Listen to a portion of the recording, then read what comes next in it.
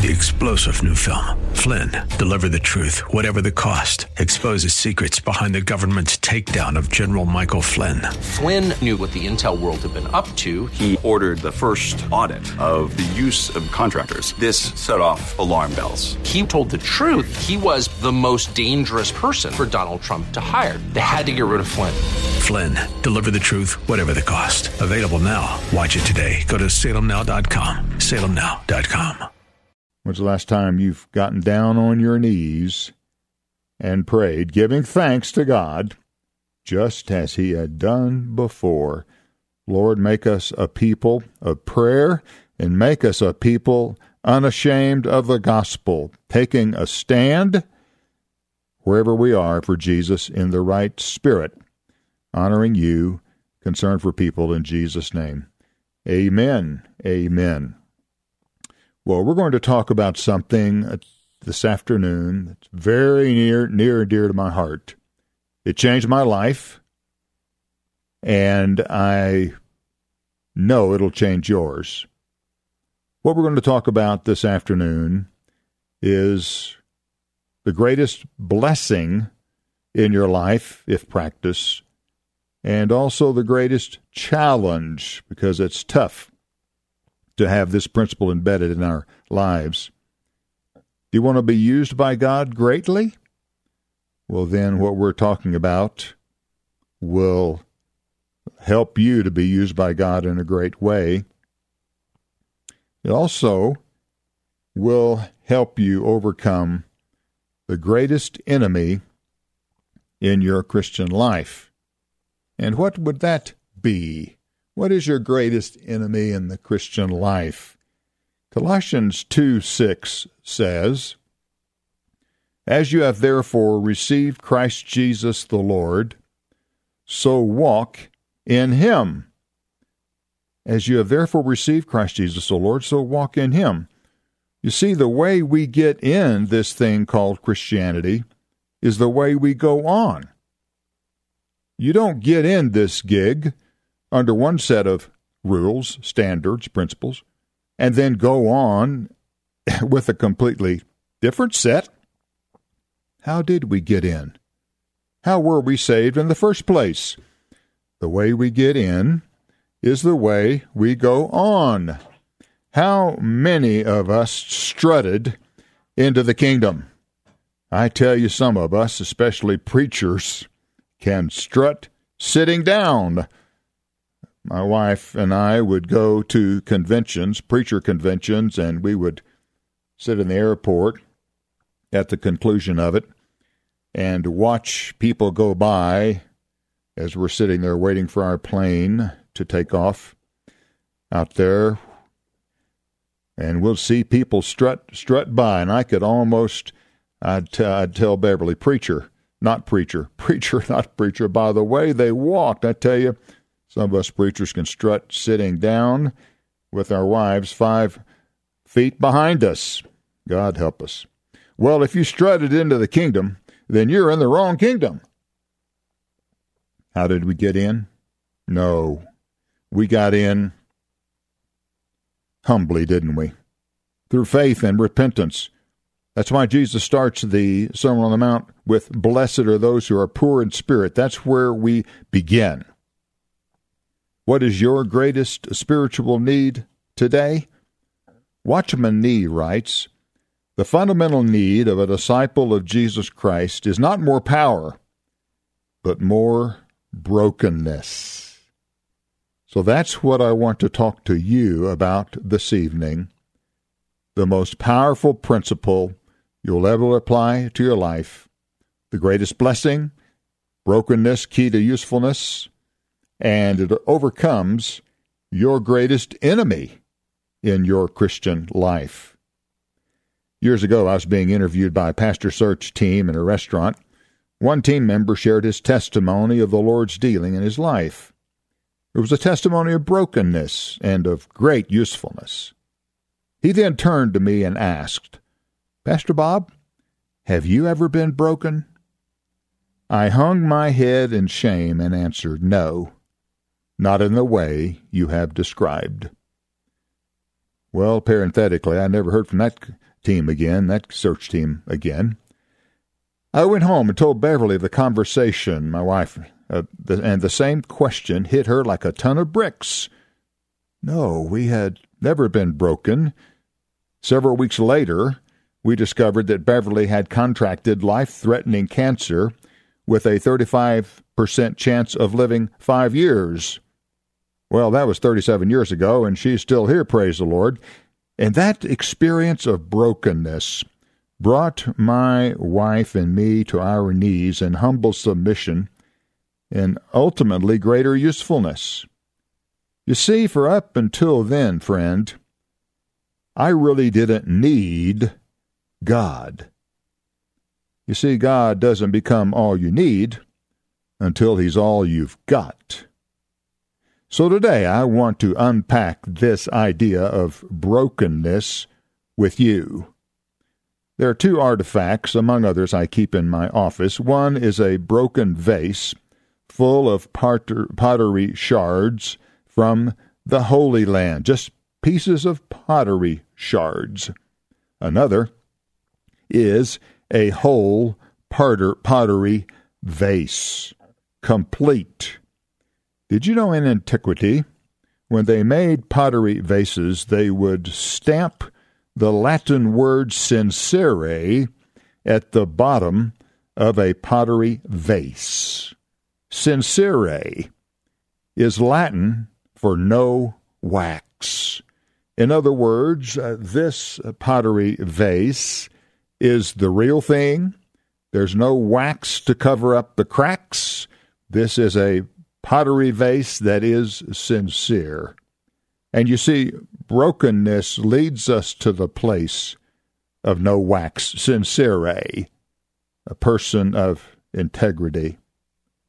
These are constant reminders of the Lord's work in my life in the past and also in the present and future, from brokenness to usefulness, these 2 vases. In the words of the old song by Bill Gaither, something beautiful, something good, all my confusion He understood. All I had to offer Him was brokenness and strife, and He made something beautiful of my life. And God wants to make something beautiful of your life as well. And when we come back, we're going to see the most beautiful illustration of brokenness in the Bible, one that every time I read it grabs my heart, and it'll grab yours as well. See you in a minute. This is Crosswalk, Colorado Springs, on 100.7 The Word. Closer than a brother. There is no judgment. We are talking about something, the greatest thing we could discuss, greatest blessing, greatest challenge in your life, great way to be used by God, overcoming your greatest enemy in your Christian life. And if you were asked, what is your greatest enemy in the Christian life, how would you answer that? What we're talking about is of great significance. I have my messages numbered sequentially, and the 16th message I ever preached as a young single evangelist was brokenness, key to revival. So this has been close to my heart, my whole ministry. Can't say I've lived it out every day, but it's so very, very important. You see, some things are no good if they are broken. A racehorse is no good if his leg is broken. A priceless piece of china is worthless if it's broken. But some things are not good until they are broken. That same racehorse is no good until his will has been broken and under control. An untrained dog is a headache to his master, and an unbroken Christian is also of little use. You see, the greatest enemy of usefulness is you. Brokenness, or death to self, is the answer to this problem. Gary Rossberg goes so far as to state, an unbroken person cannot be trusted. America's pastor Rick Warren said, I never hire an unbroken staff member. Now, what do I mean by brokenness? The word that best describes the condition of unbrokenness into which all of us are born is pride. Brokenness is best seen as humility before God and man, like that publican who came in prayer, God be merciful to me, a sinner. You see, in order for it to be all about Jesus, there needs to be brokenness, because the greatest hindrance to your life being all about Jesus is not the devil. He's not your greatest enemy. Others aren't your greatest enemy. Negative circumstances aren't your greatest enemy.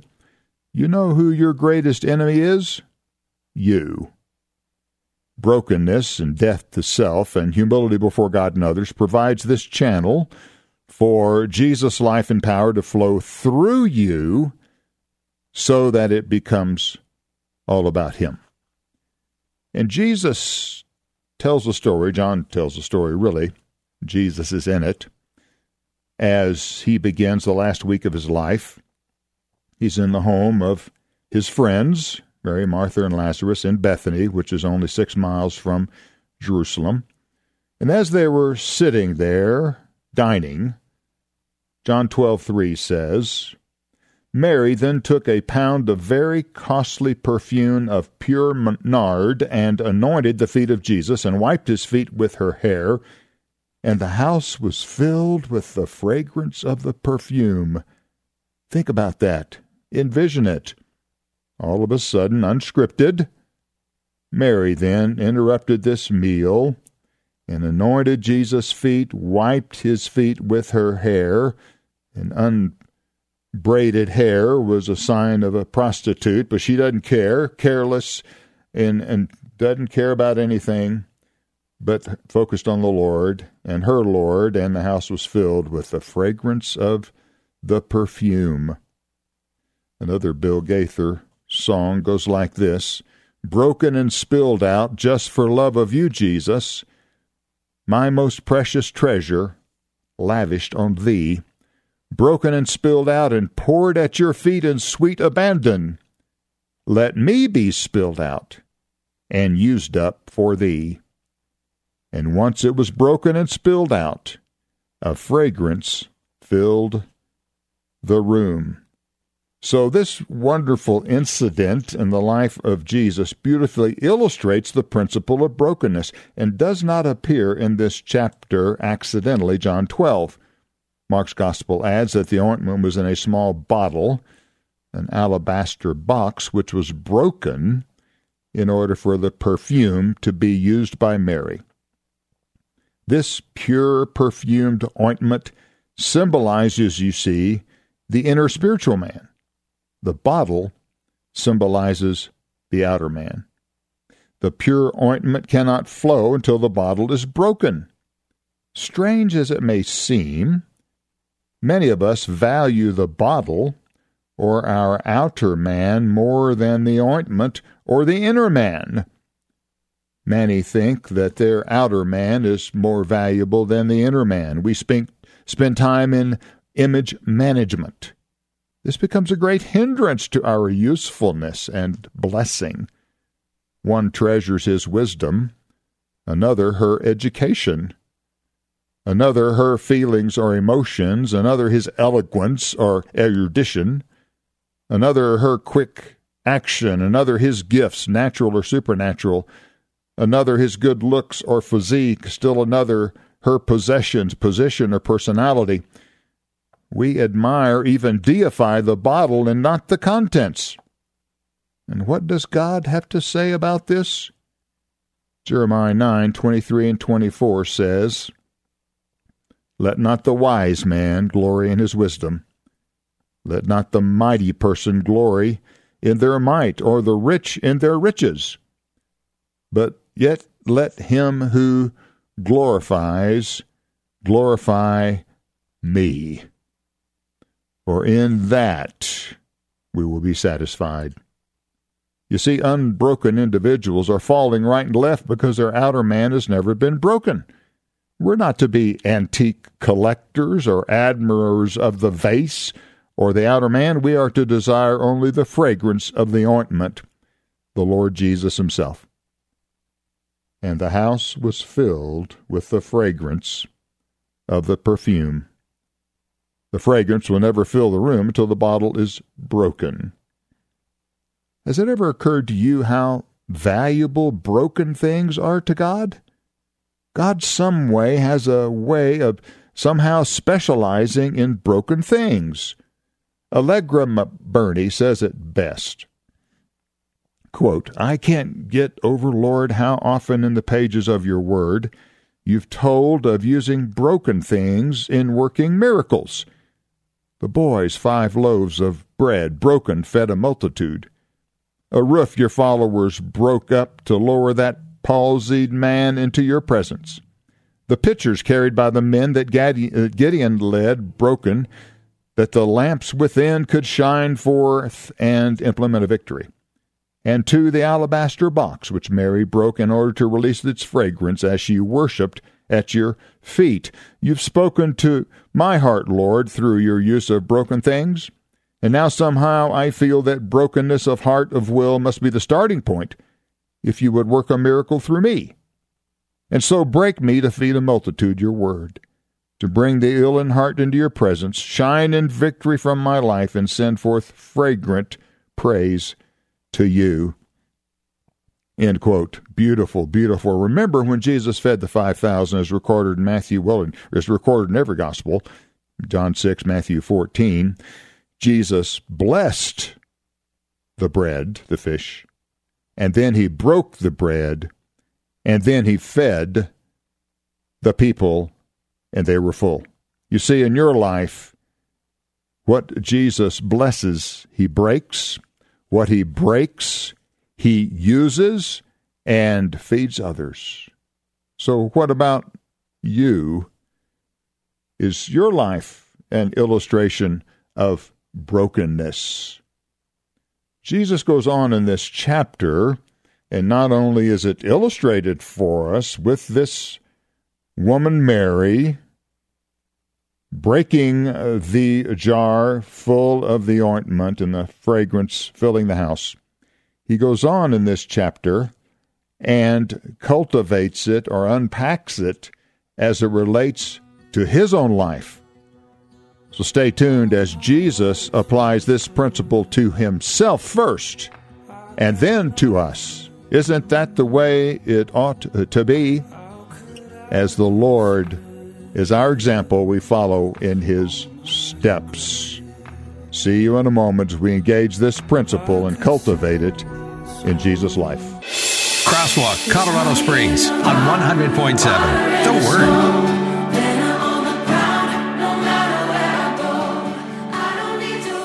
Welcome back. We're talking about something very powerful, very personal, and something that will change your life.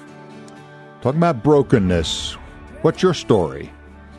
Can you point to a time, a season of brokenness in your life?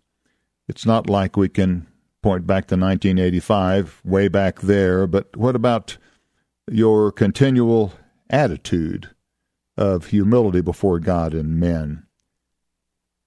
And the house was filled with the fragrance of the perfume that Mary broke out of the box and anointed Jesus. You know, you have a fragrance about your life as well. 2 Corinthians 2:15, Paul writes, "For we are a fragrance of Christ to God among those who are being saved. To the one, an aroma of death to death, to those who are perishing, to the other, aroma of life to life." And so Paul says, let us manifest the sweet aroma of the knowledge of him in every place. There was an old commercial years ago about a men's cologne, and the line was, your cologne arrives 10 seconds before you do. Well, there is that fragrance about you that arrives 10 seconds before you do. Is it the sweet fragrance of Jesus? Oh, how we need more of that. Jesus applies this to his own life later in the chapter when he says in verse 24 of John 12, "Truly, truly, I say to you, unless a grain of wheat falls into the earth and dies, it remains alone, but if it dies, it bears much fruit." So Jesus is personalizing this idea of brokenness to himself using the analogy of a grain of wheat for a person's life. Life is inside the grain of wheat, encapsulated in a very hard outer shell. As long as that shell is not split open, the wheat cannot grow. The death spoken of by Jesus, obviously in this verse, is his own on the cross. I say, unless a grain of wheat falls in the earth and dies, it remains alone. But if it dies, it bears much fruit. And so the cracking open of the shell takes place through the work of temperature, soil, minerals, and water. That's how it works physically. By way of application to us, there must be a breaking of the outer man in order for the inner man of Jesus to come through. The right conditions must exist for this to happen. Guess what? God will see to it that these conditions exist. The Scriptures speak of the need of brokenness. Hosea 10:12, break up your fallow ground. It's time to seek the Lord until he comes to range righteousness on you. And in 2 Corinthians, the 4th chapter, Paul goes on to unpack this idea of the fragrance of Christ by saying that the outer man is renewed, is perishing, but the inner man is renewed day by day, even in the midst of affliction and persecution. For we have this treasure in earthen vessels, so that the surpassing greatness of the power of God will be of God, not of ourselves. I suppose we could say we're all a bunch of crackpots, so the life of Jesus can flow through us. So, again, what is brokenness? Roy Hession's a classic book on the subject, The Calvary Road, writes, listen, brokenness is when the hard, unyielding self, which justifies itself, wants its own way, stands up for its own rights, and seeks its own glory, at last bows its head to God's will, admits its wrong, gives up its own way to Jesus, surrenders its rights, and discards its own glory, that the Lord Jesus might have all and be all, end quote. Watchman Nee wrote, again, the one basic lesson every servant of God must learn, that any measure of fruitfulness requires the breaking of the outer man to allow the release of the Spirit. End quote. So what is brokenness? It is the end of self, or the death of self, as said by Jesus here, grain falling into the ground. Nothing brings revival and allows the flow of God's Spirit more than an outer man or selfish man being shattered before the Lord, that his life and light might shine through. And nothing hinders usefulness more than an unbroken spirit. I call it flesh on parade. We see it on Facebook. We see it on Instagram. Sometimes we see it in our worship service by worship leaders, and sometimes by preachers. Flesh on parade. Unbroken people. Think about the people God used in the Bible and the thread of brokenness in all of their lives. Moses spent the first 40 years thinking he was somebody. I can do all things. He spent the next 40 in the desert thinking he was a nobody. I can do nothing. He spent the last 40 years, God's somebody. God can do all things through me now. David was humbled by Saul at the beginning of his life and Absalom at the end. In between, he was broken by God so that he would say, the sacrifices of God are a broken spirit. You see, the reason why, and this probably may apply to you, listen, the reason why God allowed, particularly Saul, also Absalom, in David's life, was to get the Saul out of David's life, because there is a Saul in all of our lives. But the Lord is near to the brokenhearted and saves those who are crushed in spirit. Psalm 34. Job lost all that he had and was reduced to nothing, so that he said, I repent in dust and ashes. And then the Lord restored the fortunes of Job. Jacob, the schemer, wrestled with the angel of the Lord until he broke his hip. And every time thereafter he took a step, his limp reminded him of that encounter with God of brokenness of will. Friend, we all have a limp, don't we? We're all dealing with something, and the Lord is bringing that to light so that we can surrender that to Him. I could speak of Joseph and Jeremiah and Simon, Peter, even Paul had to come to the end of himself through the thorn in the flesh experience. in order to boast in his weakness so that the power of Christ would rest upon him. Paul began his ministry as chief of apostles and ended his ministry as chief of sinners. Do you get the message? In order to be greatly used by God, we all need to be broken. It simply happens in too many lives in Scripture to be a coincidence.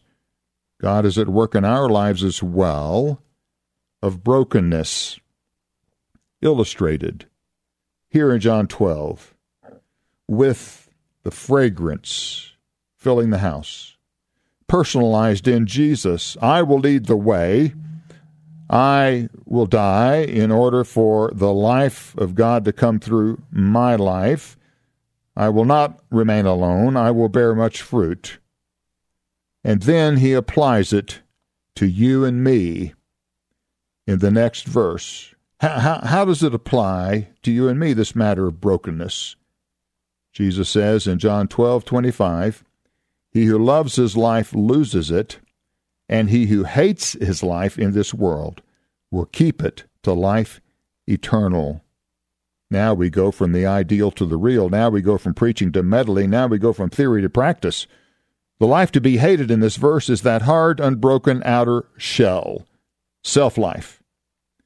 To allow the inner life of Jesus to come forth, it is essential that the outer life must be broken or hated as expressed in this world. Love less. Psalm 97:10 says, hate evil, you who love the Lord. And so this brokenness of the outer man, this hating of the life that's in the way, this hard outer shell that keeps Jesus from flowing through, begins with self-examination. What areas of your life are unbroken? What resistance in your life is there to Jesus' lordship over you? What manifestations of the self are there in your life?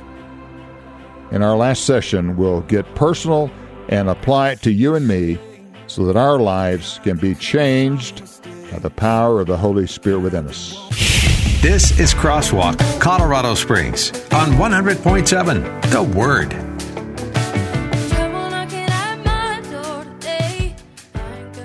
We're talking about the most important matter ever considered in your life, and that is this principle of brokenness, illustrated in John 12:3, with the house filled with the fragrance of the perfume out of the broken box, personalized in Jesus' own life in verse 24 of John 12, saying, I will fall into the earth and die, be broken as it were, that I might bear much fruit. And then Jesus personalizes it to you and me and says, you've got to come to the place where you hate this life in this world and you will keep it to life eternal, to hate those things that get in the way of the life of Jesus flowing through your life. Am I speaking to you, dear friend? You're in conflict with others at church or in home or at the office. You're having a difficult time dealing with the circumstances in your life. Perhaps you even have it out for God, in conflict with Him. Perhaps there's so much mental noise between your ears, you can hardly sleep at night. You see, these are indications that you have yet come to the place of total surrender, of brokenness, for blessing, for usefulness, for victory. The problem with many a church is there are too many unbroken Christians running around making life miserable for everybody else. Same thing as in the workplace or even in the home. You see, with broken Christians, there is little or no conflict or problem because they're just like Jesus. One is not broken until all resentment and rebellion is removed. One who resents and takes offenses or retaliates against criticism, opposition, or lack of appreciation is as unbroken as the one criticizing, opposing, and not appreciating them. You see, all self-justification and discontentment and irritation with providential circumstances and situation reveals one thing: unbrokenness. Until one is broken, he's full of himself or herself, his plans, her ambitions, his values, her complaints. These are manifestations of the unbroken life, self-seeking, self-pity, self-indulgence, and continual self-awareness. He or she is so full of self, there's no room for God.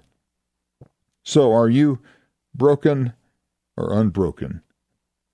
Unbroken people focus on others' failures.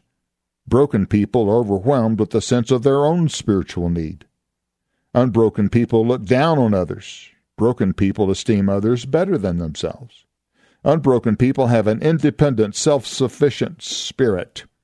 Broken people recognize their need for others. Unbroken people maintain control. It must be their way. Broken people surrender control. Unbroken people claim their rights and have to prove that they are right. Broken people yield their rights, including the right to be right. Unbroken people desire to be served. Broken people serve others. Unbroken people desire to be recognized. Broken people are committed to making others a success. Unbroken people think of what they can do for God. Well, I've been there. Broken people are thrilled to be used by God at all. And I will say I've been there too. So are you broken or unbroken? Is it amen or oh me? When I shared this message in Oklahoma, my friend Max Rodebush was going through an intense time of brokenness. He handed me this note after the talk. Broken to be beautiful. It's possible to turn your scars into stars. It's extremely rare to find in the great museums of the world objects of antiquity that are unbroken. Indeed, some of the most precious pieces in the world are only fragments that remain a hallowed reminder of the glorious past. Never underestimate God's power to repair and restore. End quote. I talked about the two vases in my office. A couple, I performed their wedding, gave me a third. It's a vase that has been broken and yet put back together and streamed with gold glue in between that marks the broken pieces back into one. It's called kintsugi. Kintsugi. Taking broken pieces and making them beautifully, seamlessly as it were, back into a beautiful vase. Ernest Hemingway wrote, "The world breaks everyone, and afterwards many are stronger in the broken parts." Yes, we are stronger in our broken parts. I don't pretend to know what specifically is going on in your life. Many of you are going through tough times. But let me remind you that nothing happens to you that does not have God's inspection sticker on it. I do know what God's about in your life. He's in the process of breaking your outer man. You see, this brokenness is both gradual and sudden. The Lord uses sudden destruction to break some. In others, he uses constant daily trials or the gradual process. In still others, he uses both the sudden and the gradual, as in my life. You see, friend, I like brokenness. I liken it to the onion with many layers. The Lord continues to peel off our outer man layer by layer, and then we cry. The Bible calls it circumcising your heart in the Old Testament. Sometimes it takes years to accomplish his work. Most of us, a lifetime. You see, the timing is at his hands. Don't waste God's time. He's at work more than you know, stripping you of yourself, breaking you down to build you up so that the life of Jesus would flow through you, that sweet-smelling aroma. Charles Stanley shares some tremendous insights into the process of brokenness. He says that God first targets an area in our lives needed to be broken. What is it in your life? Attitude, sin, relationship, possession. He then arranges the circumstances and chooses the tools in this area of brokenness. Finally, God controls the pressure. He has his eye on the clock and his hand on the thermostat. Isn't it good to know that God is in charge of our lives, especially through this process of brokenness? And Charles Stanley even went through some of these seasons. We thank God for them, really. We learn more in them, don't we, than in seasons of blessedness. But brokenness is also our work. We must respond properly. How then will you respond? Hopefully you'll respond in repentance and humility. Either God will humble you or he will have to humiliate you. He resists the proud but gives grace to the humble. So pray this prayer.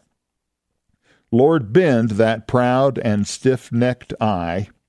Help me to bow the head and die, beholding you on Calvary who bowed your head for me. Right here in John 12:24, dying for us, showing us the way. Oh, to be saved from myself, dear Lord. Oh, to be lost in you. Oh, that it might no more be I, but Christ who lives in me. Would the sweet-smelling fragrance of Jesus, for we are a fragrance of Christ to God among those who are being saved, an aroma from life to life. And who is adequate for these things? Only God.